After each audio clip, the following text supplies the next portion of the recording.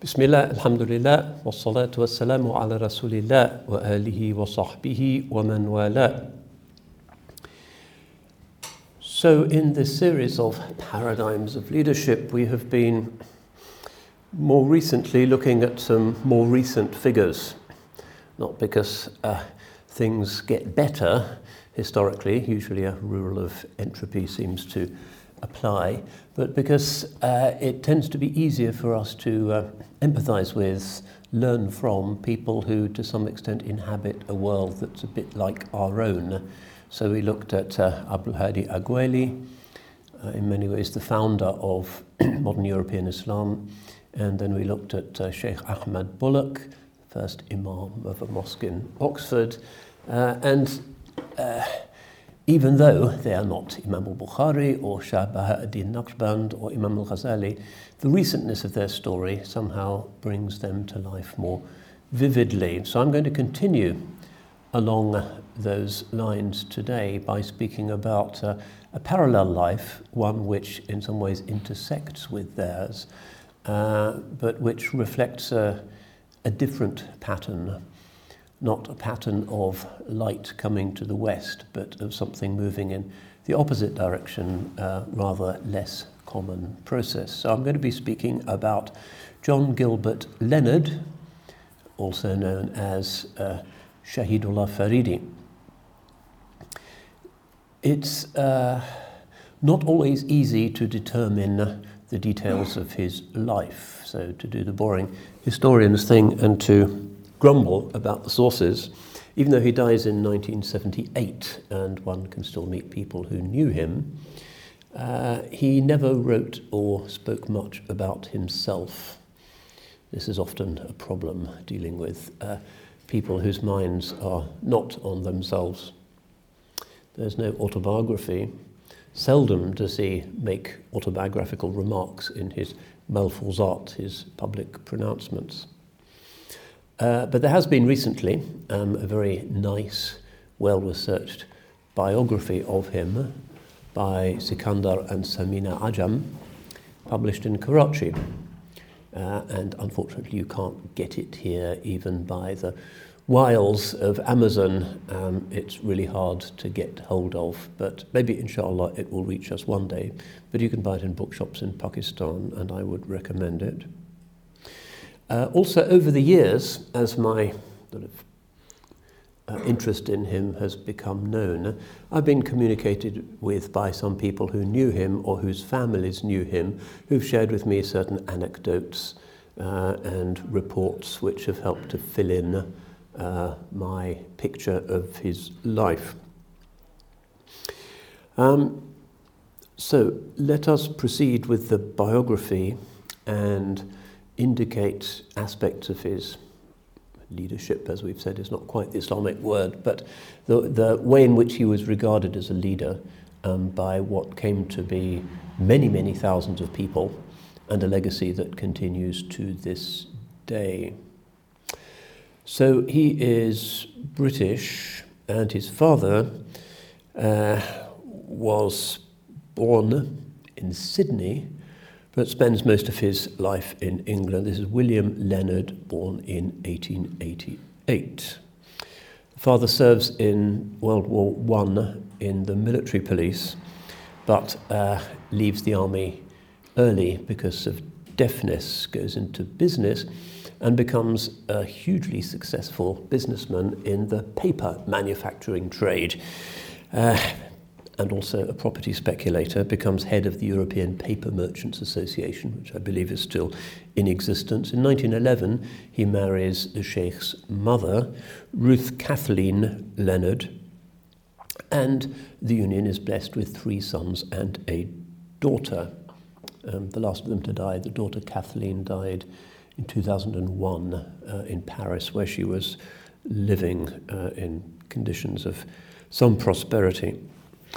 They had a very large house, as you would expect, in Willesden. The house was bombed during the war. It seems no longer to be in existence. 234 Willesden Lane. So no possibility of a blue plaque there, unfortunately, or a green plaque, perhaps. Might be interesting. And so the middle son the second son, John Gilbert, is born on the 11th of March 1915 and is 2 years younger than his older brother William, but the two are very, very close. It doesn't always happen with siblings, but in their case it's an important aspect of their spiritual growth together. They're not twins, but in many ways they are more than just siblings.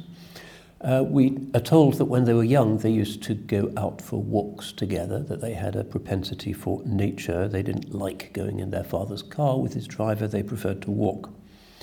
All three boys were sent to Shrewsbury School in the 1920s. Shrewsbury School, one of those ancient English public schools. I think Michael Heseltine was there, people like that, an establishment public school. And he does the usual things in the school. The records indicate that he was in the school cricket team, in the classical sixth, so he was a classicist, a Grecian, a Latinist, did training in the Officers' Training Corps. Divinity and chapel were compulsory, so he knew his Bible, very much a product of the heyday of the British system. But these are also the roaring 20s, the age of post-war flapper, let it all hang out hedonism. And there are early signs that the two of them, possibly through their communing with nature, but not through any kind of family urging, because it seems that the parents were not observant Catholics, even though there was a kind of default Catholicism in the air, and of course Shrewsbury is an Anglican foundation, that they start reading religious stuff together and theology.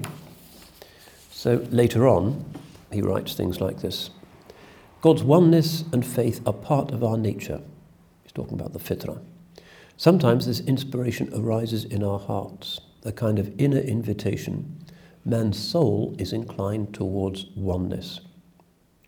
He goes to Oxford, becomes an undergraduate, serious-minded young man, and begins a correspondence with none other than René Guénon as early as 1934, and he is only 19 at the time. But Guénon is happy to reply. Guénon, you may recall, is the French comparative religionist who was converted to Islam and initiated into the Shadhili Tariqa by Ivan Agueli, who we spoke about a lecture or two ago. So there's a connection there. And Guénon continues to pop up in the story of significant 20th century European Muslims.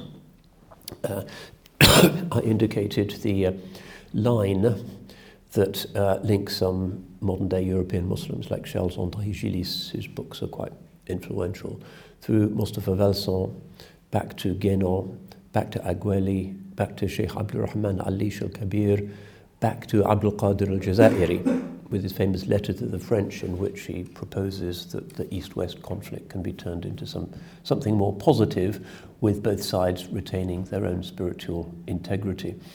And that sort of dialogical authenticity has often characterized the works of many European Muslim authors. So, and incidentally, Guénon is still so influential. Prince Charles reads Guénon, Steve Bannon reads Guénon, all kinds of people, not just people on the Looney Tunes right, but still in print and influential. Sheikh Abdul Wahid Yahya. And the significance of Guénon tends to be that, unlike a lot of syncretistic comparative religionists, proto-New Age thinkers, Guénon was insistent that in order to make spiritual growth, you have to make a significant spiritual commitment to a single religion. This chop and change New Age thing, a little bit of yoga, a little bit of Feng Shui, perhaps a bit of hippie Christianity mixed up together to suit the zeitgeist of the 1960s is absolutely not what tradition with a capital T is all about. And Guénon's works have achieved that more than I think they've achieved anything else. Just last week I was on a train to Leeds, got talking to a young Cameroonian guy called Ebenezer. Never met an Ebenezer before. And he was a great fan of Guénon, so we were talking about Guénon and what Guénon made of Martinism and Freemasonry and Interesting. So a lot of people still, and because of the guy was brought up a Christian, but you can't read Guénon and be Islamophobic. Guénon's view is that if you're seriously interested in religion in the modern age, the practices of Islam are where you have to go because they're more intact. And this is a common theme for European Islam, I think. If you look at John Butt's new autobiography, A Talib's Tale, which is an interesting account of how he also brought up a Catholic, went to Stonyhurst, the Jesuit school, and was actually thrown out of Stonyhurst. Lost his interest in Catholic Christianity after Vatican II in the mid-1960s when they changed the liturgy, the Latin Mass with all of its bling and splendour, and reverence was gone to be replaced by various sort of slightly Protestantized vernacular liturgies. And he said after that he knew that Catholicism wasn't spiritually serious. You can imagine what a fuss Muslims would make if some council of muftis decided, in future you're going to read your namaz in English, and the imam is going to be facing the congregation, not with the congregation, facing the divine mystery and all kinds of other up-to-date withitry innovations. Hearts would be broken. But thankfully we don't have a Vatican or a papacy. Nobody has the right to fiddle with our core practices in that way. Pope Francis is putting the boot in very spectacularly with a new motu proprio that he issued a few months ago that's got the Latin Mass Society in tears. It's a big kerfuffle if you look at Catholic websites. They feel that they're losing something that they've always had to be replaced by something mediocre and modern. But Guénon's point was that you can't do that to Islam. Nobody does it to Islam because the liturgy is intact, and that's why it's the appropriate place for spiritually serious people in this age, because its forms are intact. Anyway, so Guénon, interestingly, is an early influence, and at that time Guénon wasn't translated into English, and many of the books hadn't been written yet. This is the mid-1930s, and Guénon dies 20 years later. A serious-minded young man in Oxford starts reading Orientalist texts as well, of different traditions, but particularly this is one of the golden ages of Islamic studies, Sufi translation, particularly Margaret Smith and Reynold Nicholson here in Cambridge.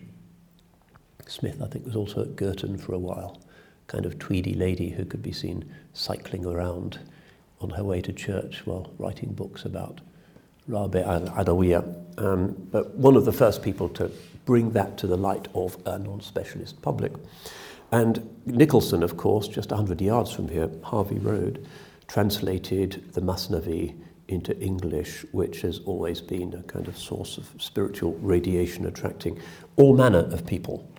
One of the great events of Oriental studies, really, and one of the few areas in which it's impacted a very wide public has been Nicholson's translation of the Masnavi. But the main influence seems to have been Nicholson's earlier translation, which was of the Kashf al-Mahjub of al-Hujwiri, which becomes an important text for Lennard / Faridi for the rest of his life. This is Ali bin Uthman Hujwiri, dies in 1072, a very early Persian Sufi manual. So Faridi, eventually with his disciples in Karachi, teaches Hujwiri extensively, reading it in Persian usually and then expounding it in Urdu. So this is one of the things that he says later on. Hujwiri's mode of exposition is evident. Usually starts with relevant quotations from the Quran and the traditions of the Holy Prophet ﷺ, and then proceeds to his own analysis, interspersed with numerous references to the dicta of the saints. He seems to have very definite views on every aspect of the spiritual way, but shows no narrow-mindedness and always gives full mention to any differing opinions. He appears to be a master of dogmatic theology, ilm al-kalam, and frequently quotes its judgments and argumentations throughout the book. So the advantage of this type of text is that it absolutely roots the higher discourse of tasawwuf in the outward armature of the religion. Quran, Hadith, kalam, etc., showing the two as two halves of a single beautiful whole. So he's in Oxford, and incidentally, casting our minds back to the story of Ahmad Bullock, only 8 years later, Ahmad Bullock converts in Oxford during the war. But there's no evidence that I've been able to determine that they ever met each other. Sirda Iqbal Ali Shah, again you might remember from the previous lecture, wrote the first book really that's serious in an introductory kind of way to Sufism in 1933, which is really quite early. This is the father of Idris Shah. And he comes to live in Oxford, but later he comes to escape the Blitz. So that's some way down the line. So comparative religion is his thing, with a particular interest in these amazing Sufi classics. And while an undergraduate, he starts to write a dissertation, which seems to have been on theosophy. Quite a good choice. Theosophy is riding high at the time. Lots of people are reading Madame Blavatsky, Isis Unveiled, and that strange kind of Vedanta-type spiritualist, reincarnationist, sub-Christian thing that morphed in various ways, divided into various ways, but is still a going concern. And it seems that, because Guénon had actually written to refute the Theosophists, that Lennard was also writing a kind of refutation of Madame Blavatsky. He came across Yusuf Ali's translation of the Quran. He decided that since all of the great spiritual writers of the world, the one thing they agree on is that ultimate reality is one, and that you cannot attribute any internal differentiation to it, that the Trinity was unacceptable as a spiritual teaching. He calls it unacceptable. And then he meets some Indian Muslims in London. First Muslims he meets, it seems. And then he reflects later on the fact that he didn't seem to share the general race and religious prejudice that was kind of the default in England at the time. So this is what he writes later, a rare autobiographical anecdote. We were 3 brothers, one older and one younger. It is often the case that the middle child falls out of favour and does not remain the centre of attention. However, it was certainly the case with me that no matter how much I was disregarded, when it came to Islam, my feelings were protected from the influence of my Western prejudice. So he's interested in these Indians, open-minded, listens. He's already had his heart melted and his curiosity piqued by his reading of Hujwiri in particular. He is not an emotive type of person, and he doesn't become an ecstatic type of dervish ever. He's always sober. So he has these long nocturnal discussions in Oxford in his rooms with his brother about religion, the meaning of life. Now, thanks to translations, one can access the primary texts of the great world religions through the Pali Text Society and these Orientalist translations. And in that curious and earnest age, this isn't just Brideshead Revisited, but there are some serious young minds in Oxford as well, they were discussing, well, what are we going to do if we can't accept the triune understanding of ultimate reality, which is our birthright and what we studied at Shrewsbury? What are we going to do?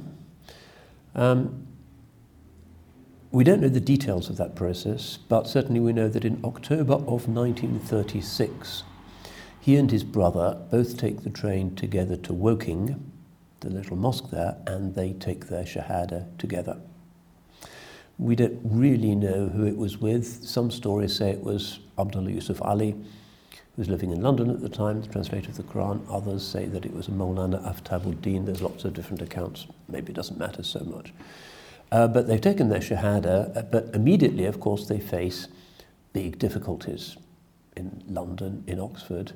There's no halal anything. Even the bread is always baked with lard. Almost no mosques. It was a very challenging experience for these two earnest, young, rather bookish converts. But they recognized, having read their Hujwiri, that their real difficulty was the lack of a teacher, not just somebody to teach them the wudu but a spiritual guide. That's really what had drawn them into Islam. So later on, he writes this when he speaks of the indispensability of a spiritual sheikh. It is certainly imperative in the sense that without it, many latent qualities will never be developed, and they will never bloom into that perfection of which they are truly capable. They will be human beings, maybe worthy ones in their own way, but they will have been deprived of the countless virtues and blessings of knowledge which were their birthright and which their God-given nature demanded. They will be like stunted trees, still deserving, no doubt, the name of a tree, but lacking the joy of harmonious expansion and displaying themselves in that grand apparel which is their gift from the court of divine beauty. In the Sufi tradition and following Hujwiri, he's absolutely convinced that you can only really grow into what your Creator has made you to be if you have somebody who can help you to grow, who can show you the way, who can offer you a mirror in which to contemplate your own imperfections and to intuit the way you are made to be and can guide you, interpret dreams, the traditional sheikh-murid relationship, which becomes the guiding principle of most of the rest of his life. Okay, so let's pause at this point and do one of my usual meandering detours into another life, which is not a Muslim life, so can't be included in this series, but if you like, a more stunted life. That's not too harsh a word, I think. And that's the life of somebody called J.G. Bennett, much better known in esoteric spirituality circles in the UK. When I was an undergraduate, there was a J.G. Bennett reading group in Cambridge, and they would sit on the floor and read his writings, and it continues to be a big thing for many, sometimes slightly silver-headed seekers of a certain generation. So J.G. Bennett is more or less a contemporary of Faridi, and there are interesting parallels. And it also serves as a kind of, perhaps even slightly tragic lesson in what happens when Guénon's advice to root oneself in a particular exoteric form, in its fullness and in its rigour and its discipline, is not heeded. The very frequent Western desire to be free of organised religion, to look down upon the clergy and the formalists and the mullahs from a position of evident but self-satisfied superiority.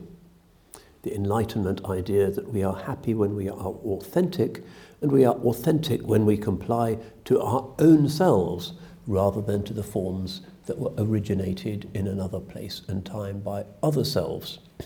And this is one of the besetting problems of the New Age movement in particular, which says that to be spiritually free, you have to be yourself. That's the exact inversion of all traditional spiritual teaching, which is that the self in its present state is really bad news, a trap, an illusion, gravitational, a black hole for passions, to be resisted, not to be experienced as one's normative self. You might say the abolition of the traditional understanding that there is nafs and ruh, which is absolutely universal. Anima, pneuma, nefesh, roach, all the traditions have this, that there is a false self which veils a true self. It's the first teaching, really. But the New Age thing, and a lot of Western spiritual dabbling, has not been content with that, and a certain ability to look down one's nose at formal religious practitioners has caused a lot of people to not to experience, not to grow into this fullness that Faridi describes. So Bennett, lots of books by him, including an interesting one in which he depicts his discussions with various Sufi masters who he met. This is one of the editions of his autobiography, which is a spiritual journey which doesn't really have a culmination or a conclusion or an ending, although he is a pneumatic type. That is to say, he is intrinsically attracted towards spiritual things. He's not a worldling.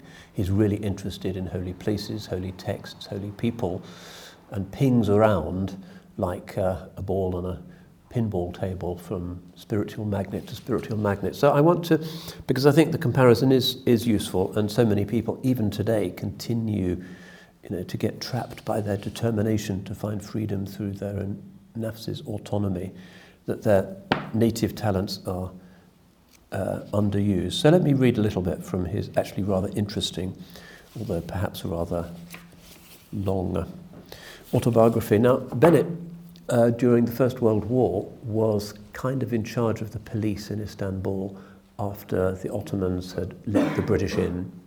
Very traumatic time for Turkey. They'd lost the war. They'd also lost the Balkan provinces in 1912. But Ataturk was not yet there. So it's a truncated Turkey, a bruised Turkey, but you can still go to all of the Sufi ceremonies and meet the theologians. Hagia Sophia is still a mosque. So he's able to see this, and as a spiritually interested, non-prejudiced person, he finds some interesting encounters. So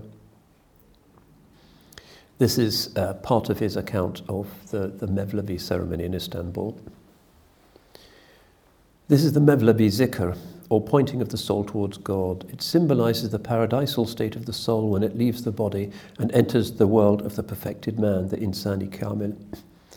Later I learned how to perform the dhikr myself and could verify the state of beatitude, quite devoid of excitement which it engenders. The dhikr was repeated 3 times. For the third and last time, the music changed into a strong and stately rhythm, much less dramatic than before. This time the Sheikh himself took part. For no reason that I could understand, I began to weep. I noticed that most of the others looking on were sobbing too. Nothing new seemed to have happened, but everything had changed. All too soon the dhikr ended and the dervishes instantly stopped, bowed 3 times, and slowly filed out. I watched each face as they went by, and it seemed to me that never before had I seen such serenity. And then when he gets to know the dervishes, he recalls a kind of mystical experience that he'd had, at least an out-of-body experience, when he was fighting in the trenches in the First World War and was seriously wounded and had this out-of-body experience for 6 days in which he was kind of floating around, looking at his body as the surgeons were doing their work. And out-of-body experiences are very generally reported in a variety of cultures after a kind of huge traumatic shock to the metabolism. And that seems to have been what awakened him to the traditionally very obvious point, which is that we're not just bodies with a consciousness, but we're souls as well as bodies. And of course the purpose of the prayer is to hold the two together, you might say. We're very embodied in our forms of worship. I knew a Muslim girl who'd kind of fallen away from the religion and was living with her boyfriend as an undergraduate. And she was in a catastrophic motor accident and kind of died, but was brought back. And she told me how she'd have these out-of-body experiences. She'd be kind of, during the surgical procedure, looking down on her own body and kind of gently descending into it. She was kind of really freaked out by this. And she continued to have those experiences after she'd been sent home. So he told her, well, just start the prayer again, you know how to do it. And she said, yeah, that kind of pulled, she stopped those experiences afterwards, because it's not a good experience to have that. The two are not supposed to be separate while you're still alive. Anyway, when I became used to their way of dealing with questions, I asked one wise old dervish about my experience of 21st of March 1918 when I was wounded in France. He listened very carefully and asked me 1 or 2 questions which reminded me of features of the experience that I had forgotten. He said the muqabala, this is the Mevlevi ceremony, has the effect of bringing us into the same state where all fear of death disappears. We know that if we die at that moment, we shall experience only bliss. So he finds that these people already know about this type of experience, and he can see from his own eyes and from his own experience that this is a true sacred tradition. The Muslim religion was beginning to interest me very much. As a boy, I had been revolted by the quarrels of the Christian churches. At my school, we had 2 teachers of divinity, one very high church and the other very low church of England. The high churchman was a mild but inept old clergyman, but the low churchman was a ruthless fanatic. He spoke of the Roman Catholic Church in terms that no schoolboy should be allowed to hear. We had, moreover, a succession of missionary lecturers who spoke to us with such an accent of self-righteousness about the heathen and their miserable state that I and many others wanted to become heathens on the spot. When I spoke to my parents, my mother, who hated hypocrisy, said, "Most Englishmen are hypocrites, especially English priests." As a boy, my father had been at Lancing College and had experienced a religious conversion. Afterwards, he'd reacted against institutional religion and had done his best to present us as children from acquiring any fixed beliefs against which we might afterwards revolt. So the kind of reflex against organized religion. And then he talks about, he's thinking about Islam, but he sees the Tarawih prayers in Hagia Sophia and gives an amazing description of it. And he's looking at it from a gallery. There's 10,000 people in the mosque. And he says when everybody in the Tarawih, their heads hit the ground, you could actually feel that large building shaking slightly. It was such majesty. Yeah. What could I make of it? I went out into the open air. All Istanbul was lit by oil lamps and candles festooned from minaret to minaret, from roof to roof everywhere. An incomparably beautiful city was dying. Okay, so he sees this is the end of the Ottoman world, and this religious thing is part of that. Can he join it when it's dying? Soon there would be no sultan living at Yildiz, it's the palace. I could not know how great the changes were to be, how soon the fez was to disappear with the women's veil. Soon the muezzin would call to prayer wearing a bowler hat, by the edict of a dictator and a hater of religion. Soon the dervishes were to disappear from the streets, the tekkes to be closed, and their leading men exiled. I was witnessing the death of an epoch, but I did not know it. I only knew that I was filled with a heartbreaking sadness. Where was I to go? I had just written to the warden of my college in Oxford to say that I would not take up my scholarship. I'd been recommended for the staff college, and yet I knew that an army career was impossible for me. I could not leave everything and become a dervish. The dervishes belonged to the dying world. They were a reminder that once men had known how to live to the full inwardly as well as outwardly, but it was only too obvious that the ancient fire had died. So that's another theme, that people think, well, this Oriental culture is coming to an end. Therefore, I have to look for something else, perhaps in the West. And Bennett then has this complex career. He attaches himself to Gurdjieff in Paris and becomes Gurdjieff representative in England. And there's accounts in the book of the frequent outrageousness of Gurdjieff, who'd been with some Sufi teachers in Central Asia, but wasn't compliant in any way. He wasn't a Muslim. He was of sort of mixed Armenian, Russian, Georgian ancestry. And they would have these enormous sort of drunken, slightly promiscuous banquets in his flat in Paris where the spiritual wisdom was allegedly dispensed. So Bennett becomes his representative in England for this antinomian, non-organized religion sort of spirituality, gets quite hurt by it, damaged. And then sells Gurdjieff's property, Coombe Springs, to Idris Shah, who becomes another person who he thinks might be very significant. And then he gets into Subud and kind of bounces around with groups that allow people not to accept the second Shahada. So, but you can see throughout his life, this is much later, this is in the 1950s, he's wandering around the old dervish lodges, which now are closed, of course. And then he says, I went at dusk to the great Suleymaniye Mosque, the youthful masterpiece of Sinan of Kayseri, one of the world's greatest architects and mathematicians. My vision had grown more sensitive with the years, and I stood upon the outer wall enraptured with the subtle marvels of its domes and interlocking turrets, cascading down and down in a harmony that seemed to unite earth and heaven.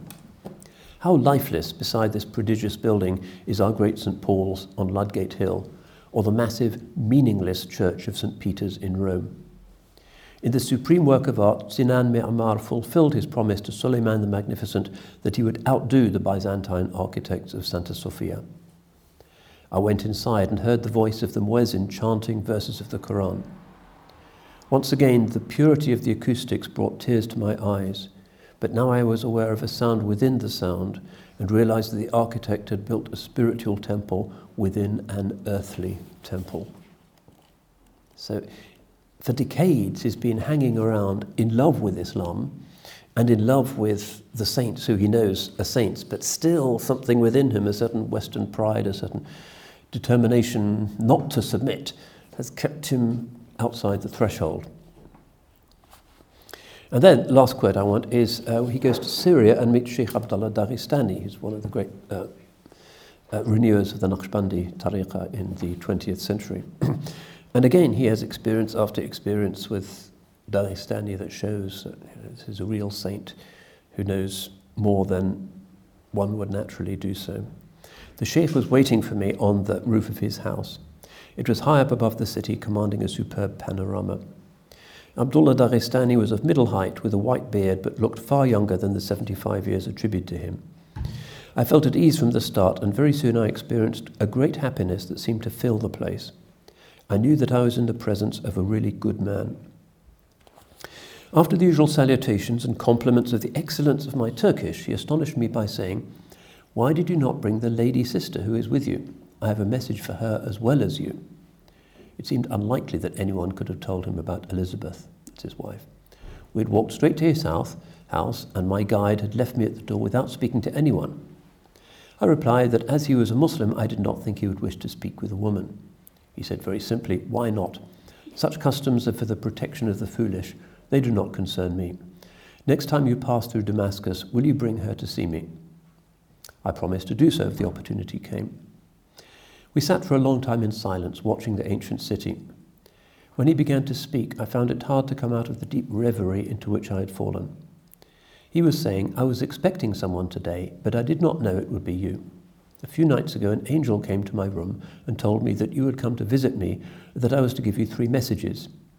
You have asked God for guidance about your wife. She is in God's keeping. You have tried to help her, but this is wrong. You disturb the work that God is doing in her soul. There is no cause for anxiety about her, but it is useless for you to try to understand. Second message concerns your house. You've asked God for guidance as to whether you should go your way or follow others. You must trust yourself. You will be persecuted by the Armenians, but you must not be afraid. You have to attract many people to you. You must not hesitate, even if other people are angry." He felt silent again. I was astonished at the 2 messages, for it was perfectly true that I had prayed for guidance on just those 2 questions.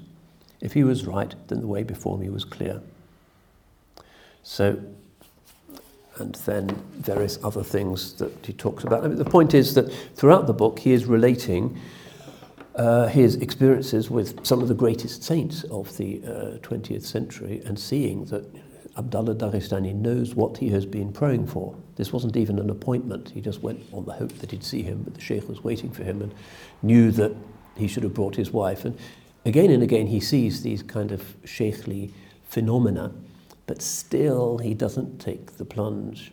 He's kind of dancing around on the brink, doesn't dive in. Although it's said towards the end of his life, in his last year of his life, he actually started to perform the namaz in various ways and recognized finally. So some people say the Guénonian, rather obvious point that the inner kernel has to be protected by an outer shell and that everybody needs Sharia. So this is important, I think, because there are so many people out there who are really reading Rumi, attracted to spirituality, looking for truth, sometimes people who have had experiences of their own, but because of the nature of the age and the cult of individualism, find it very hard to submit to an outward form. In other words, to accept the second Shahada.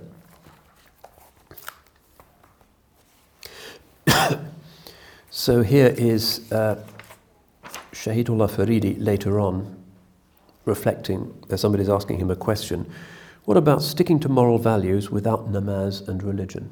Why can't you just be good and spiritual without doing this deen stuff? Reply, this is a misconception. Some people do that in Europe especially. In certain historical times there have been ethical movements, but this is illogical in a way.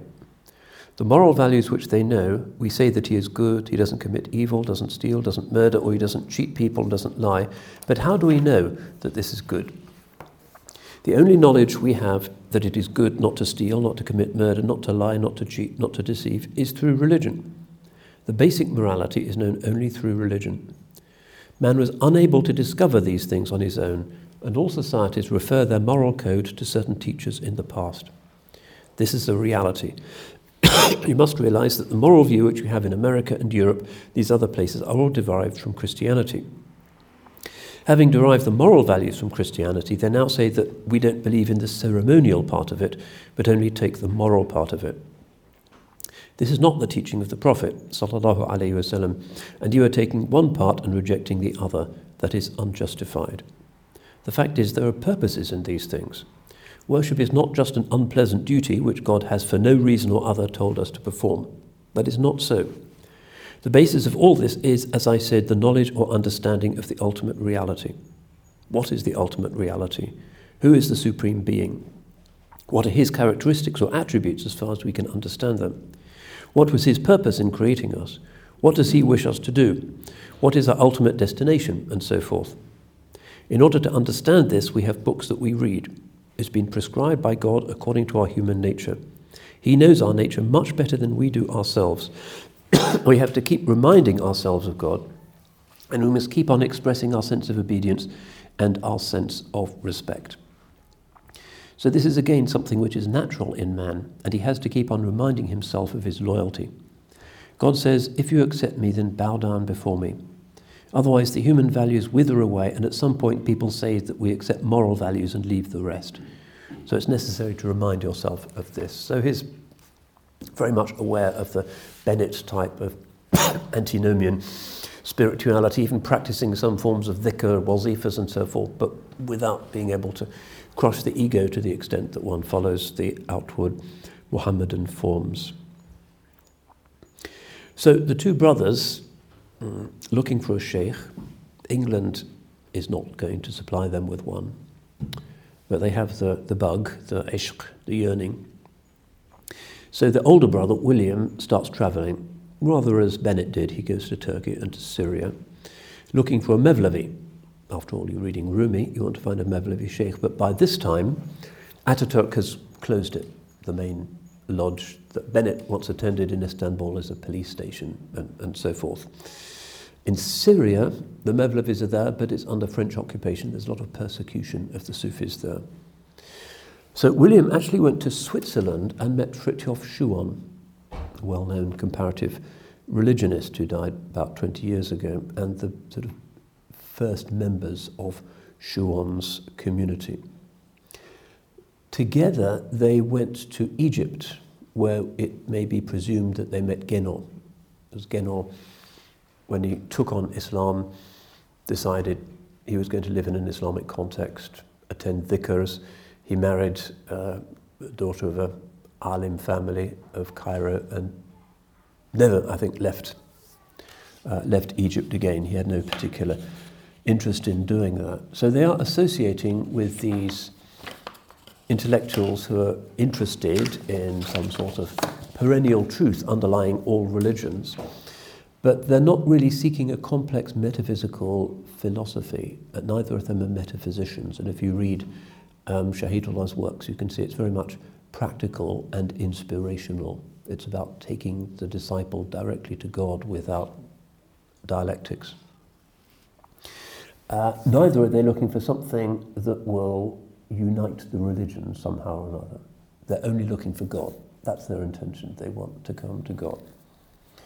Now, their father in England had been friends with a posh Indian, the Nawab of Bahawalpur. He owned property in North London, quite close to the Lennard House, and some members of his court, his suite, were also in London. This is Sir Sadiq Muhammad Khan, dies in 1966, and if you look at old BBC footage of the coronation in 1953, you can see him there looking very splendid. If you can imagine a traditional Indian or Pakistani bridegroom's outfit, You know, the thing with the pointy shoes and the turban and so forth. If you multiply that by 10, you've got the Nawab of Bahawalpur. Kind of the Queen is looking a bit dowdy by comparison. This guy's upstaging the bride. And the family is still going, although, of course, Bahawalpur absorbed into Pakistan. Palace is still there, I think. Nur Mahal, interesting kind of place.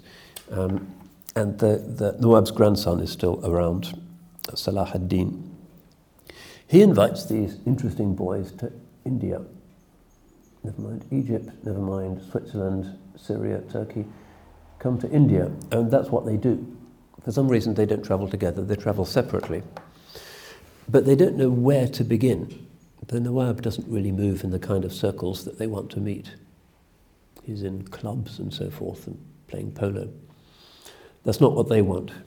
So they begin a process of kind of wandering around as seekers without having any contacts or addresses.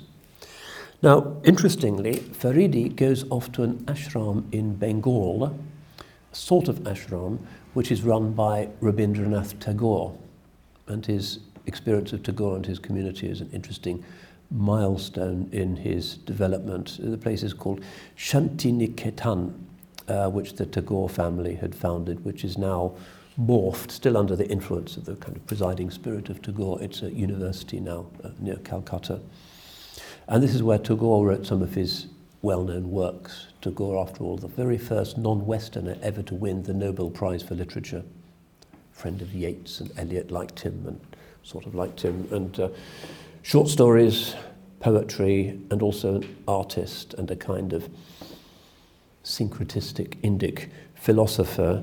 He actually wrote the national anthem of India and also the national anthem of Bangladesh, which is interesting. I don't know if anybody's written two national anthems. It's kind of counterintuitive, but that was what he did. Now, what's really interesting is that in that period, pre-partition and pre-BJP and pre-contemporary tensions, the overlap space between the Hindu and the Muslim and all of the other groups, particularly in Bengal, which has always been the kind of intellectual centre of India, as well as for a long time the political centre, because the East India Company make Calcutta their company. Bengal is where you get all of the good stuff, silk, opium, whatever the company wants to traffic in. So the East is where it's at, and the Tagores are big landowners.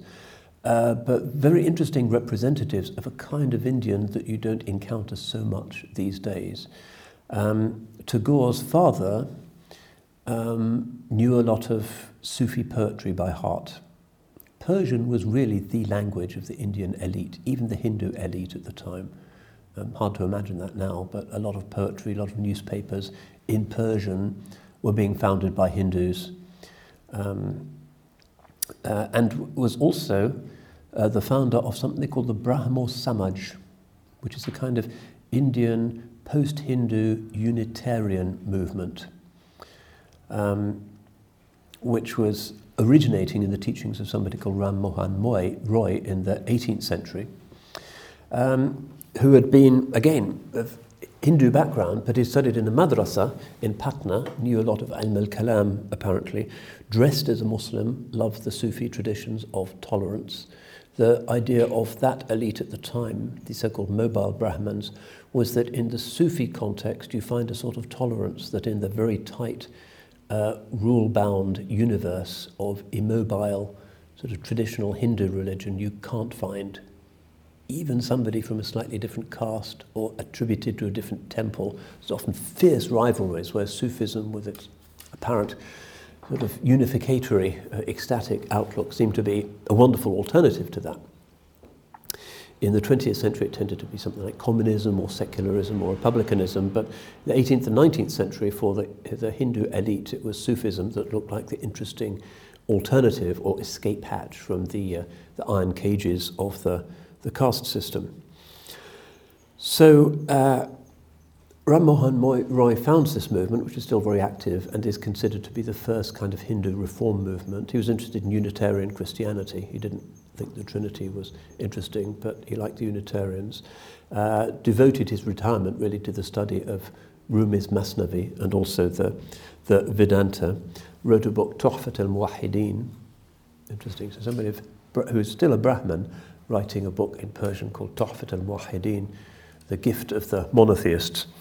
So against caste, against the God-man syndrome and the exploitations commonly attributed to it, against polytheism, more or less against reincarnation, although not necessarily. So this mutates in various ways, splits in various ways, and becomes something called the Adi Dharma, which is now the 9th largest religion in India. It's recognized as a separate religion. Bangladesh also recognizes it as a separate religion. It's not considered to be Hindu any longer. So monotheism, no god-men, no caste. It obviously reflects this Sufi influence. And his belief really was, Tagore's father's belief was that Hindu law and institutions were corrupt, and only English law or Islamic law could ever unite India. Also, this kind of Vedantic Sufi Hafiz thing, the syncretism, was motivated by a fondness for the Baul musicians, these kind of wandering multi-faith minstrels, sometimes quite outrageous, which you still encounter in parts of Bengal. So,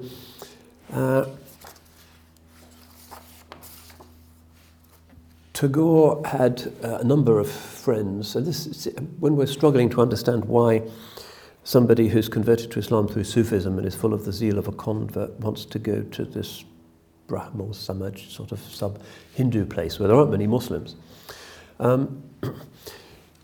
It's interesting to note that one of the poets who were associated in this Persian-speaking world with Tagore, Ghulam Mustafa, wrote things like this.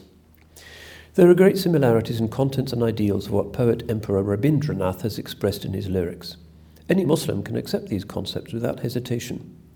No other poet of Bengali language has ever uttered these expressions of Muslim heart. We did not find any hostility towards Islam in the vast literature produced by Tagore. On the contrary, there is so much of Islamic content and ideals in his writings that he can be called a Muslim without hesitation. It's not too much to say that the concepts of idolatry, pluralism, atheism, reincarnation, renunciation, etc., which are considered as totally opposed to Islam, are also non-existent in his writings. Tagore particularly fond not only of the Masnavi but of Hafez. And if you go to that university now, you can see the bell which called everybody to their morning prayers, morning meditation really, has carved into it a famous bait or line by Hafez.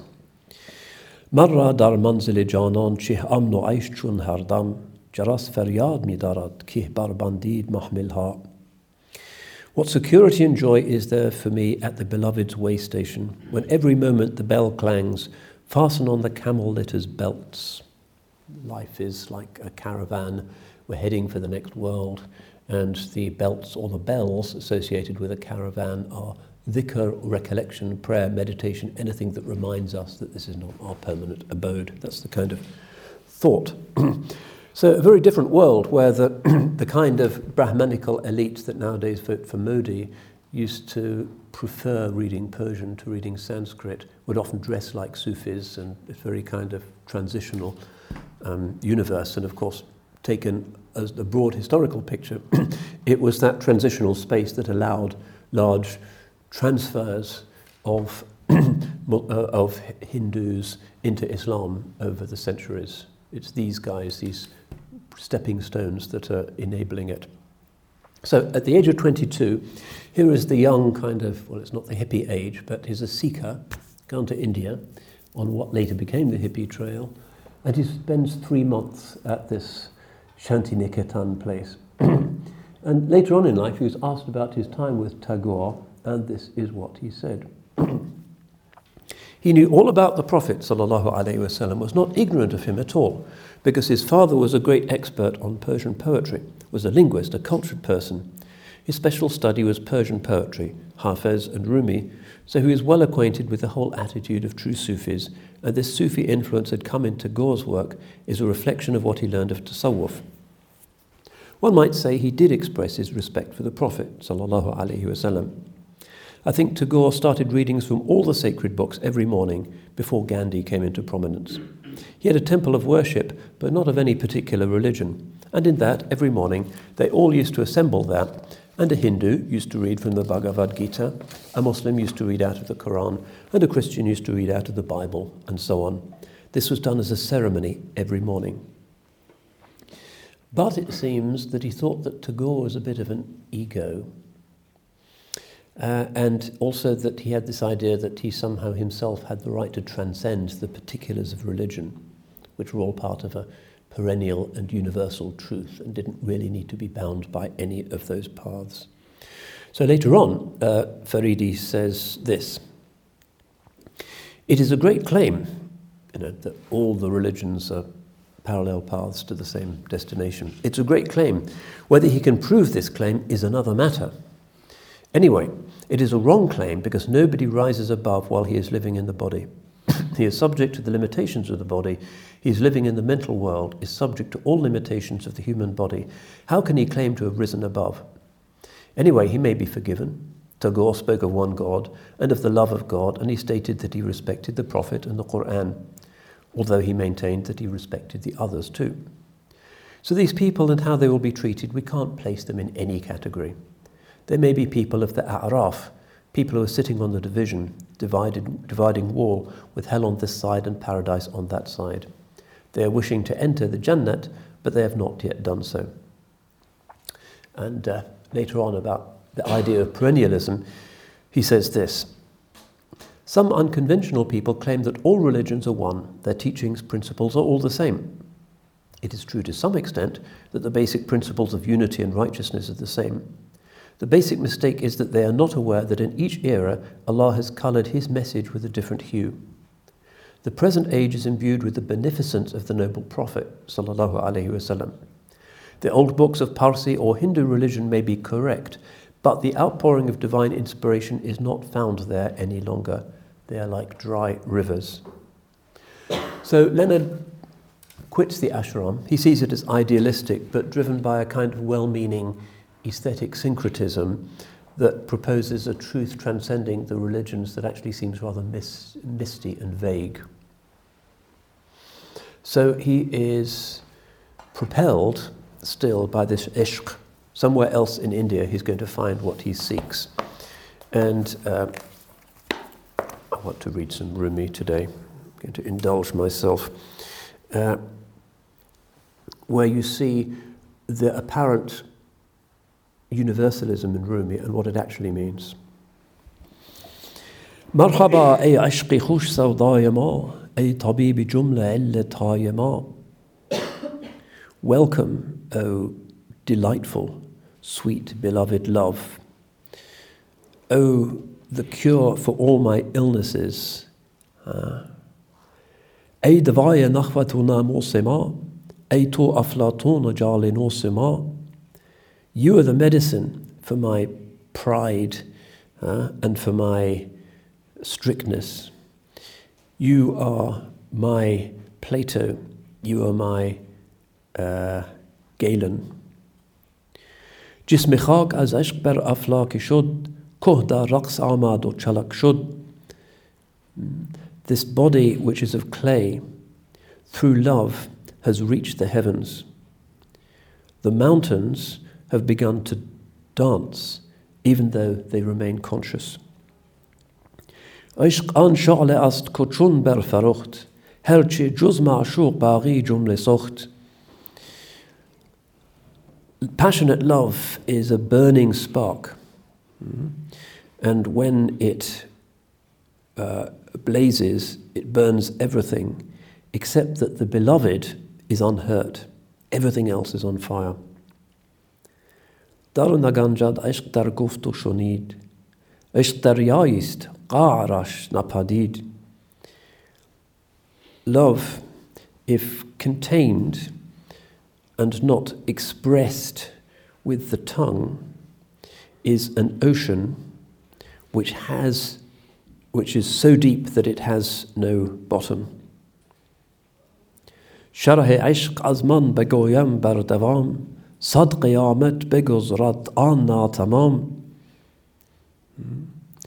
The passion of love, if I was able to speak of it constantly, 100 days of judgment would come and I would still not have time to complete what I want to say.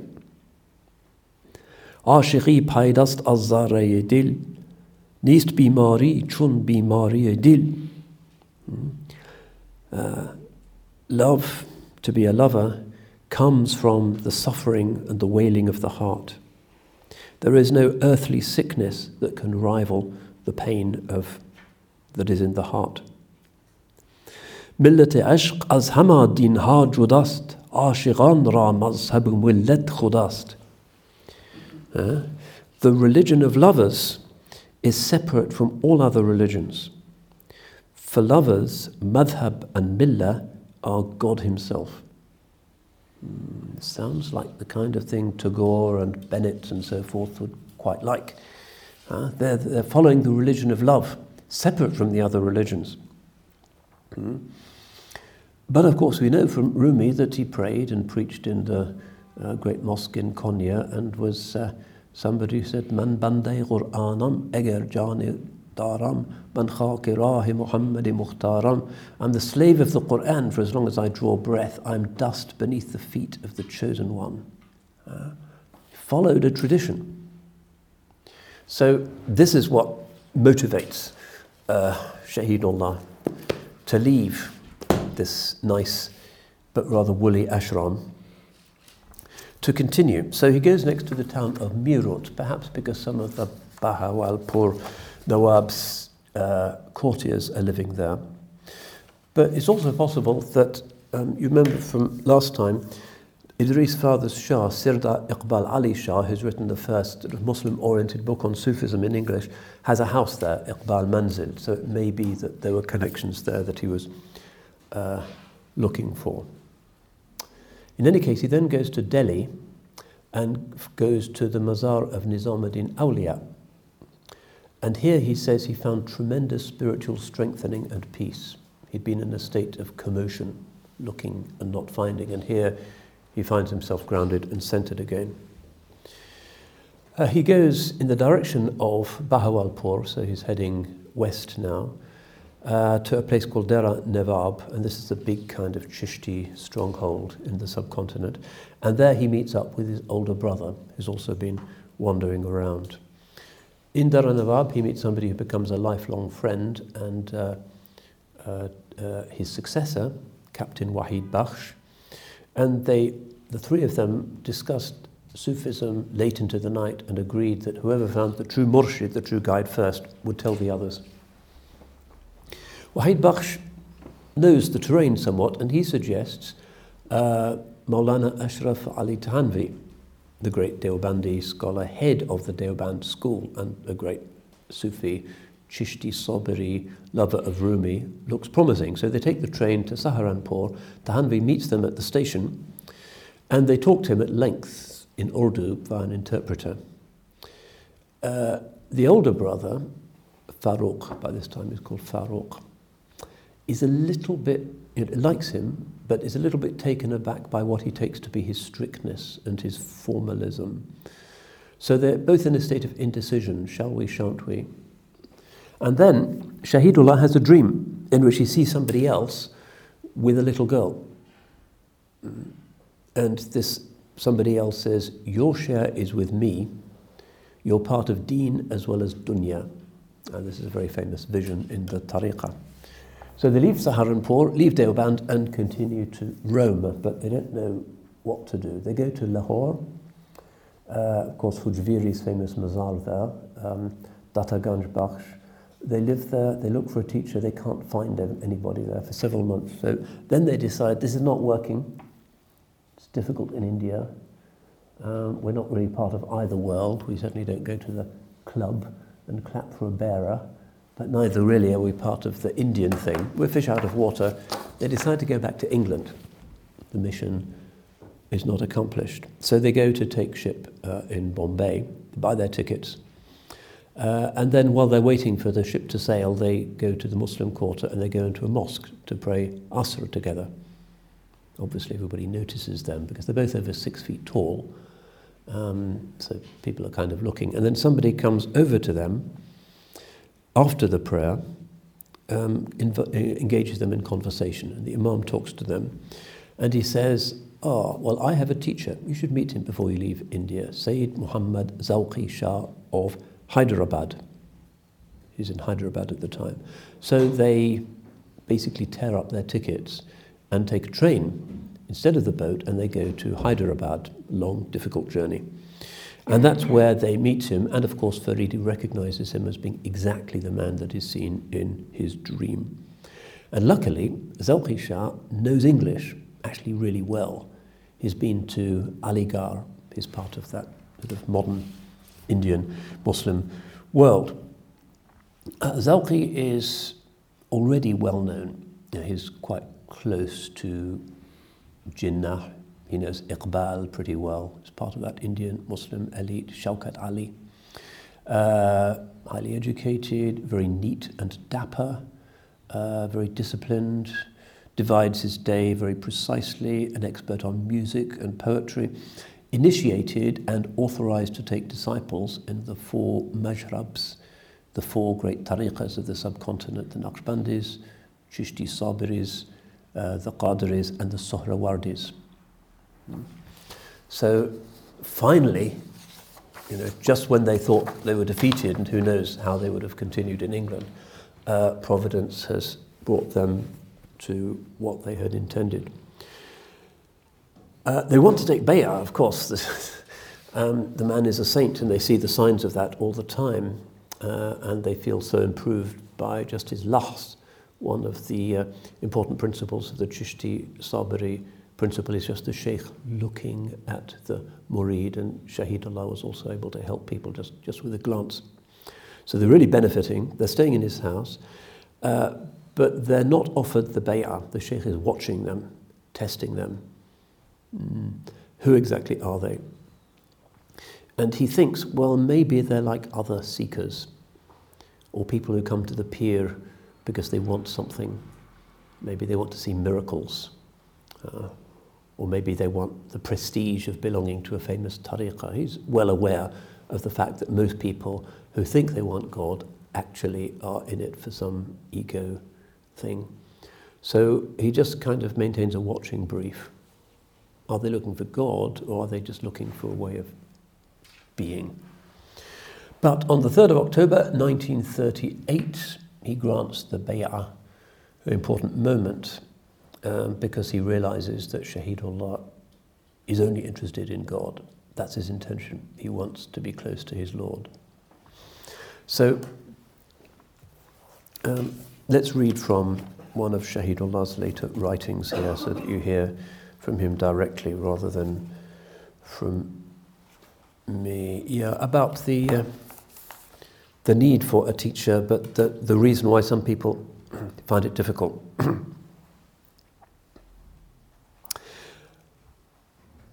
I found chiefly that it's a sort of arrogance of temperament that some people call themselves the devotees and slaves of the noble Prophet, but they are too arrogant to accept any living person as anyone greater than themselves. They want to keep their necks stiff all the time and don't want to bend it before anybody living. This is arrogance and pride.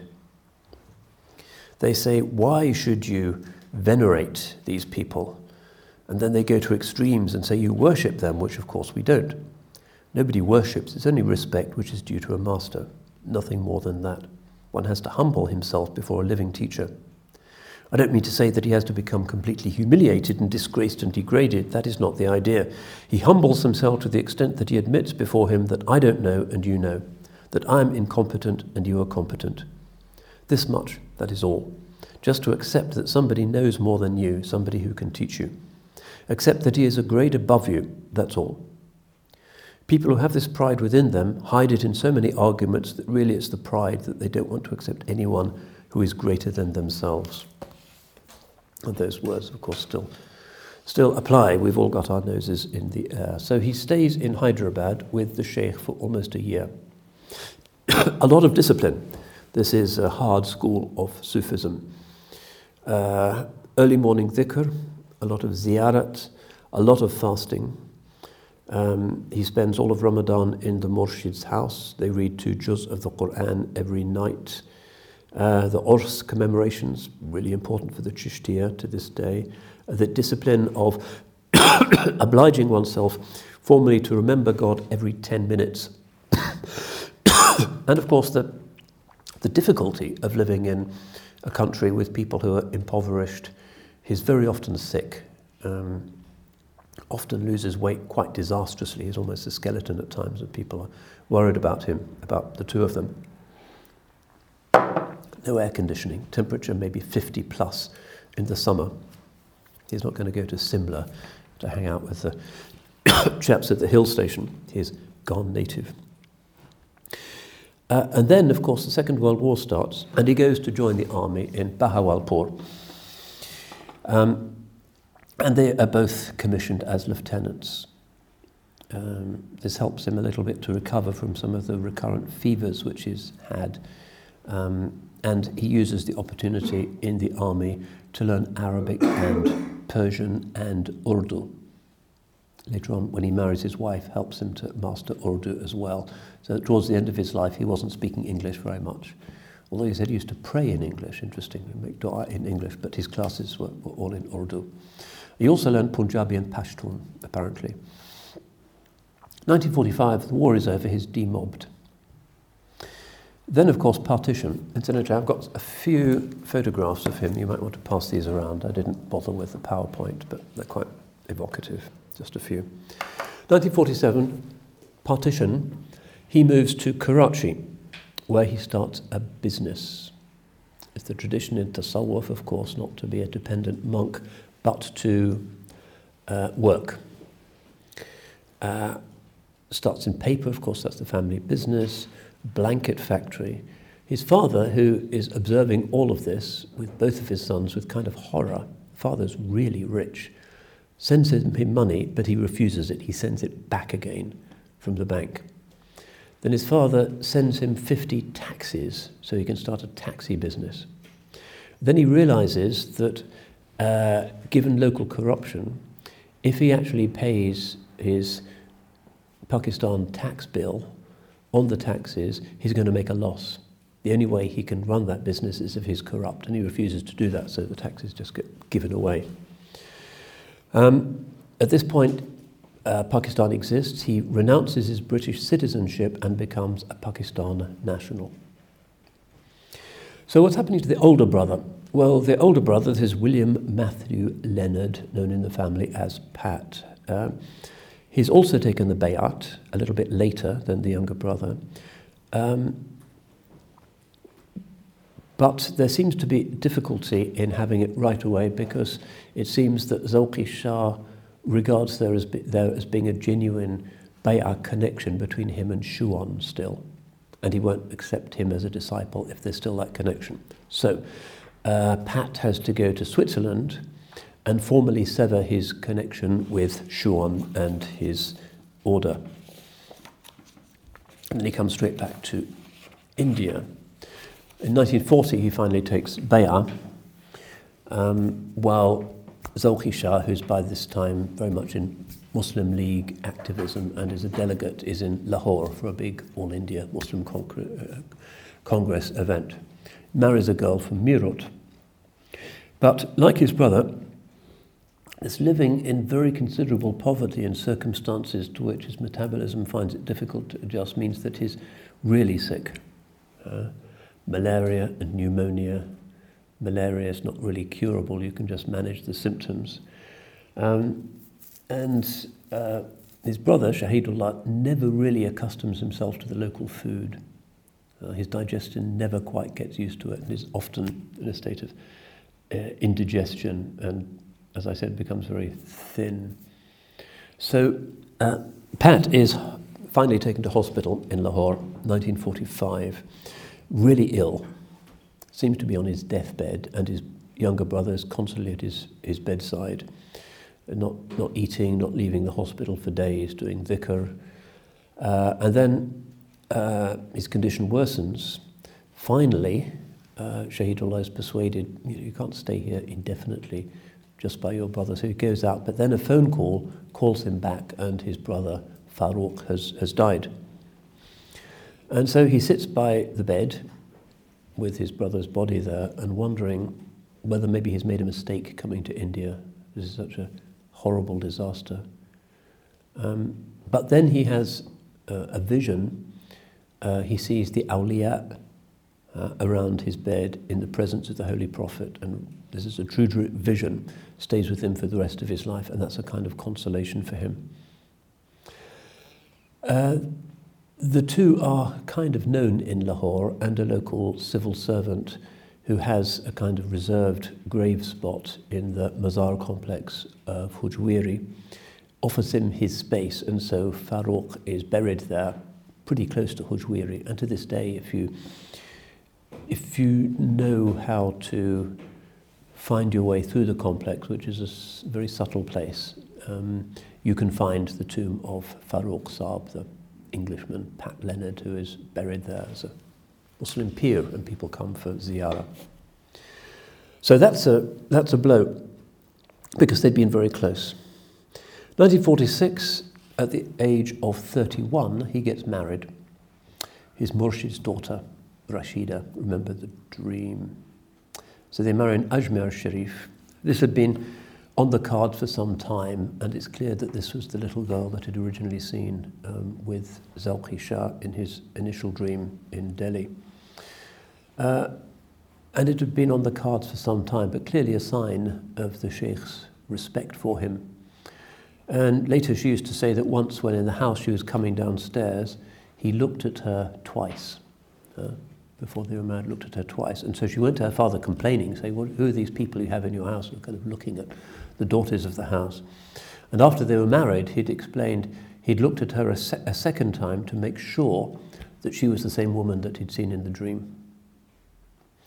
He's always a very attentive husband. When they had a garden, he would always pick flowers from the garden and put out flowers for her every day. And in his will, he provided for his wife. He designated 5 murids who, after his death, would take care of her. And she actually is very competent, takes over most of the functions of the tariqah after his death. She dies in 1990. The next event is 1951, when Zauqi Shah prepares to go to the Hajj, and the disciples accompany the Murshid, Basra to Baghdad. They take the train for the ziyarah, Abdul Qadir Jilani there. And then in Medina, specific practices, very sober. Remember, this is a sober kind of tariqah. Zauqi Shah advises just one ziyarah to the tomb every day, no more. Stand in silence, don't ask for anything. All of the tariqah's awrad are cancelled except just for salawat. And from Asr until Isha, they would sit in the sufa. That was their practice. Then Ihram, Umrah, Tamattu', Mina, Arafat, all kinds of dreams, openings, joyful prayers. Zauqi Shah, however, dies on Arafat, on the day of Arafat. So a climax, but also a calamity. So they return, and he immediately has to take on responsibilities because his wife is the only surviving member of the Sheikh's family and of the silsila. But there's no designated successor, familiar situation. We know that Zauqi Shah had frequently requested Shahidullah to lead the dhikr circles.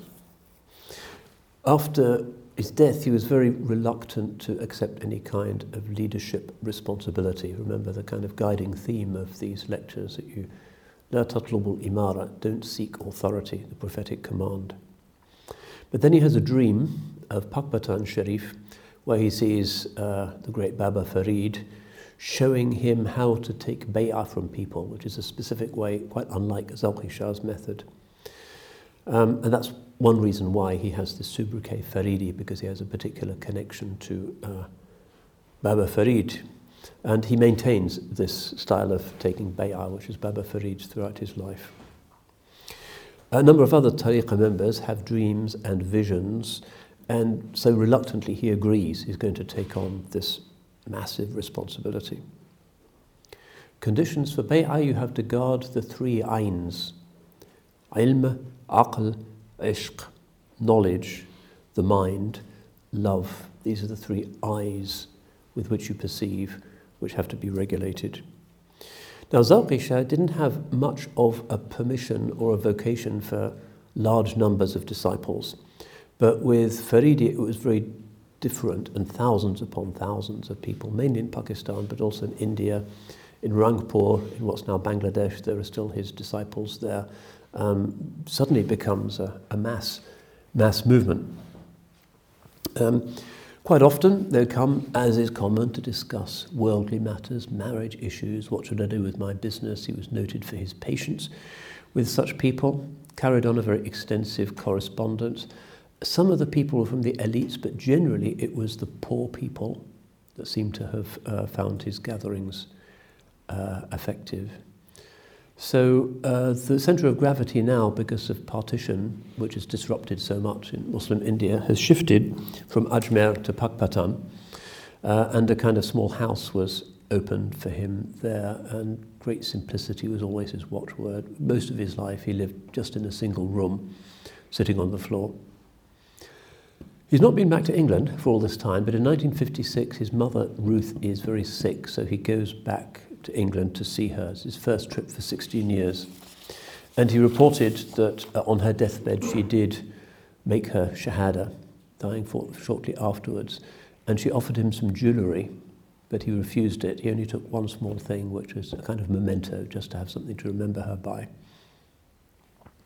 Returns to these responsibilities. And Sunday mornings were his great time for teaching, much of which took the form of Darsi hadith commentary. He would also like to read the famous letters, the Maktubat-i-Sadi, the 100 letters of Sharafuddin Manari, very early Sufi of North India. It's been translated by Paul Jackson into English. He was a disciple of Nizamuddin Awliya, and very popular form of teaching in the Chishti world. Another text he liked was the Awarif al-Ma'arif of Abu Hafs al-Suhrawardi, major text obviously for the Suhrawardiya, and one of the great 4 or 5 best-known introductory manuals to the fullness of Islam, the outward form and the inward meaning. After their dhikr, they would often read from the writings of Zauqi Shah, and then he would provide a commentary of his own.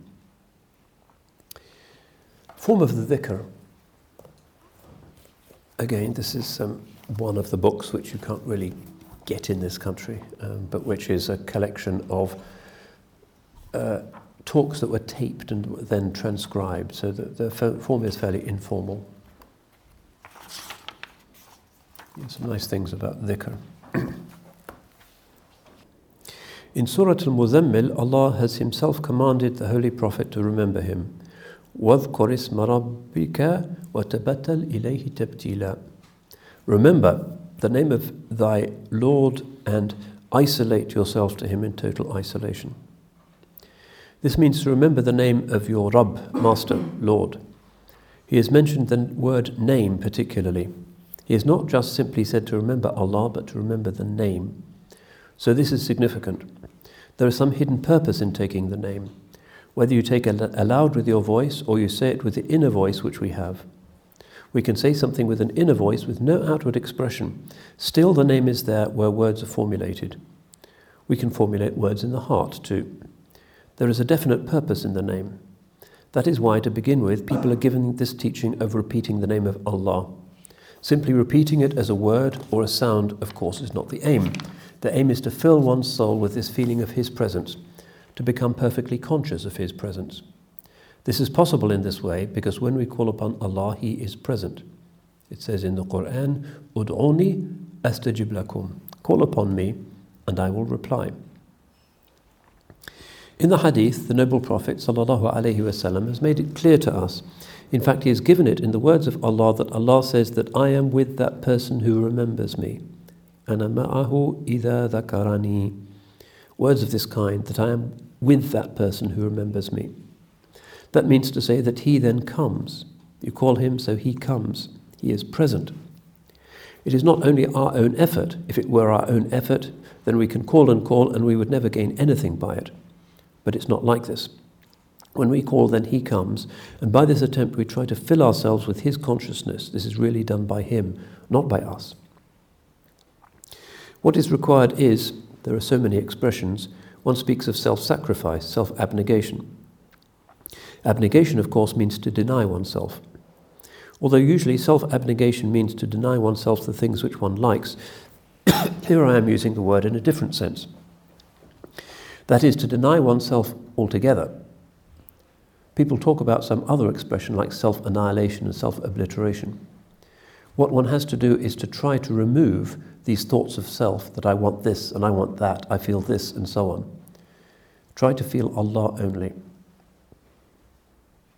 Of course, at first you will feel yourself at Allah because a person has a feeling of his own existence. This is something natural to a person. He cannot rid himself of this feeling that I am. This is his basic being. In fact, some philosophers have said that this is the basis of all knowledge. It is true because before all knowledge comes this feeling and this knowledge that I am, I exist. There comes a stage, as Imam Ghazali has pointed out, in fact all the Sufis have pointed out, that when a person gets so totally absorbed in the object of his remembrance and has really filled himself with this consciousness that he forgets even this basic consciousness of I am. He even goes beyond this. He has no awareness of his own existence. This is the perfection of this process of trying to become absorbed in the consciousness of his presence, the awareness of his presence. So this is what dhikr means. And there's more. This is from actually one of his classes. He writes a number of books, some of them based on his many discourses. Tarbiyat al-Ushaq, which is basically a compilation which he put together of his teacher Zauqi Shah's teachings. He has what is probably in English his best-known book, Inner Aspects of Faith, which does sometimes appear in some bookshops in the UK. And also these Malfuzat, printed as Spirituality and Religion. A very basic introduction to Islam book called Everyday Practice in Islam, how to pray, how to fast, why to pray, why to fast, and so on. But also helped the Chishti community by writing to the British Library and obtaining manuscripts of Chishti texts, which he then translated into Urdu. We've seen that his finding his existence in the subcontinent very taxing physically. And at the age of 59, he has his first heart attack. He's hospitalized for 2 months. He used to describe illness as the zakat of the body. It's kind of something that you give, and it's a sort of purification. Insisted on continuing with his practices and seeing his disciples. And I mean, just as an example of his insistence of following the prophetic example of living with the poor, when he first moved to Karachi, he moved to a room above a baker's shop. And Karachi is pretty hot, but above a baker's shop is like being in the oven. But he stayed there for a very long time in that extraordinarily difficult circumstance. So you can imagine it takes a toll on his health. 1978, ill again, taken to hospital again. While he's there, he's apparently more concerned with his wife's health than his own. Goes into intensive care. And then one of the last things that he says is, who are all those men dressed in white? Are they tablighis? Then he realized that the time has come for him to depart. This is it.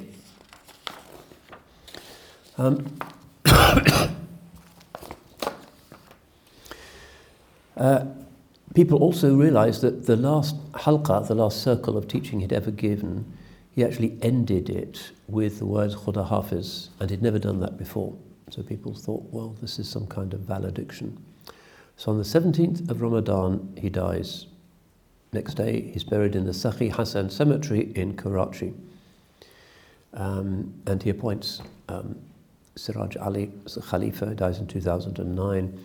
Janazah is obviously a big thing in Karachi, attended by a lot of people, According to one of the people who wrote to me, there was a 13-year-old boy in Karachi who saw a dream in which the Holy Prophet was leading a janazah prayer. When he woke up, he learned that his neighbour, Shahidullah Faridi, had died, and he went to the janazah and he saw it was in exactly the same form. So those are the outward sort of contours of his life. Things to bear in mind, that his was a way of sahu, not of sukr. That is to say, of sobriety. He was a very calm person. He was not inclined to intoxicated, ecstatic, dancing expressions of religion.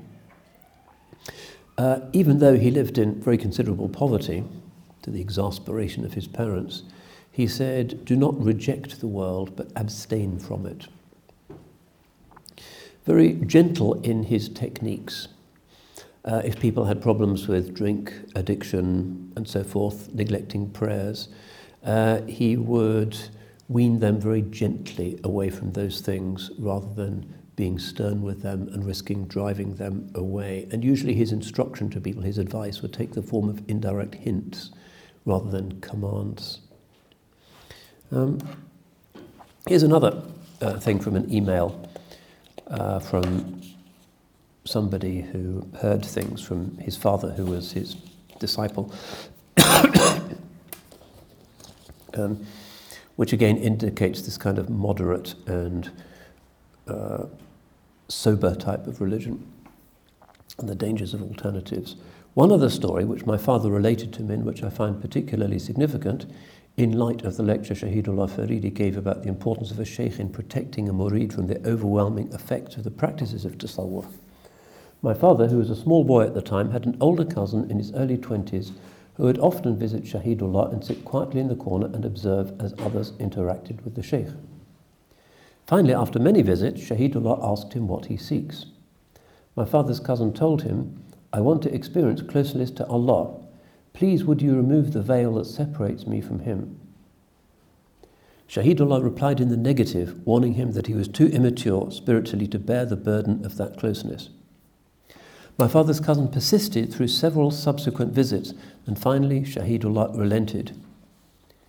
It's unclear exactly how it happened, but the short of it is that Shahidullah removed the veil. For the subsequent several days, my father's cousin went into a majzoob state, repeating again and again only that the majesty of what he was seeing was too great for him to bear. I'm paraphrasing here. After several days of this, my father's cousin's mother, sick with worry, visited Shahidullah and asked him to undo whatever it was that he had done. Shahidullah summoned my father's cousin and undid the unveiling, returning the young man to his former state. My father was a small boy at the time, so the memories are a bit broad in their strokes, but it's another story I thought worth sharing. So, yeah, it's a kind of very classical medieval image of sainthood. There's no kind of modernism or fundamentalism or anything about this. He'd plunged absolutely into the heart of the normative tradition. And the poverty in particular impressed people a lot. When his father died, he wouldn't touch the inheritance, which he made over to his sister instead, who calculated that the dividend from the investments was around £2 million a year. So he's really turning down a fortune. He always wore simple dress and was going to weddings. And if you look at pictures of him, you can see that he doesn't wear the kind of big turban thing that is common amongst sheikhs in some cultures. Usually he dressed very simply. He accepted music, he's in the Chishti tradition, and he listened to it. He enjoyed reading the novels of P.J. Wodehouse, apparently, Jeeves and Worcester. Another thing that he taught was that one should not emigrate to the West for nafsaniyat, he said. They should stay in Pakistan and benefit it, they will be happier. So he himself had emulated the hijrah, the migration of the Holy Prophet to and for Islam. And he says, if you put your child in a pool of water, he will definitely get wet. So watch out, sending your children to schools in the West. And he says those who've studied in the West should return as soon as possible in order to benefit their people.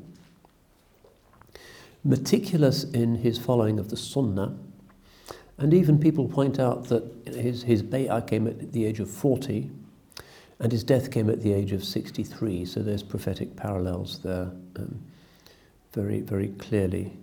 Humble, like the Holy Prophet, he would ask advice from children. Very strong spiritual attachment to the Holy Prophet, salawat, amongst his most beloved devotions. Dhikr, particularly Mondays and Thursdays, emphasized the importance of constant making of small efforts. Mujahada. He said that even delaying a small desire for 10 minutes is very helpful. So I won't eat that bar of chocolate now, but in 10 minutes' time, even that, he says, is good for you.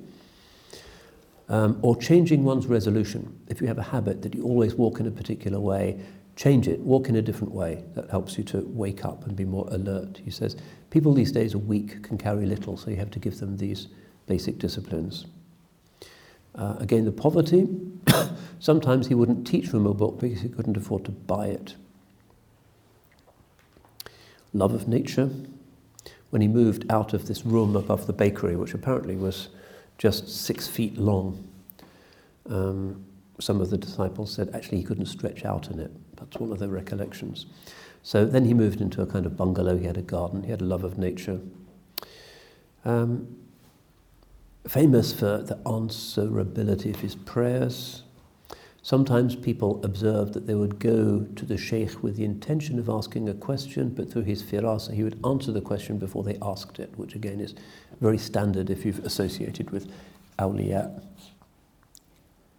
So I'm going to end just with one of his disciples' eulogies, the ors that they have there. I've not been in this place in Karachi. Is still a big event, and those people are still there, still publishing. But this is a eulogy by one of his disciples. روز و شب در عشق مولا جان نزوک را بسخت سختا خود را برای زینت ایمان ما عشق او را حد نبود و ضبط او را حد نبود او بظاهر مرد انسان غرق هر دم در خدا. Which they translate like this: day and night he burnt his frail self in the love of his Lord. He burnt his own self in order to improve our faith. His love had no limit, his composure no bounds, visibly a human but constantly immersed in God. It's very kind of unlike, say, the Ahmad Bullock story or the other convert stories which we've looked at. Here we have the case of somebody who makes a permanent hijrah eastwards and immerses himself 100% in the local culture, even loses his British passport because he just wants to be with these people in his adopted country, Pakistan. It's an interesting kind of counter-migration, perhaps the sociologists would call it. So, yeah, I'm still working on this. I still get random emails from people, some of whom have died not long ago. But inshallah, one day there'll be a more substantive biography, although probably that's the last thing he would have wanted. So, rahmatullahi alayhi wa radiya an. Alhamdulillah, we don't usually do questions after this, and this has gone on for too long as usual. Thank you for your attention. Inshallah, there is barakah and hudur, bidhikrihim tanzilur rahmah. By mentioning the Pure One's mercy descends. Thank you all very much. Assalamu alaikum. Cambridge Muslim College, training the next generation of Muslim thinkers.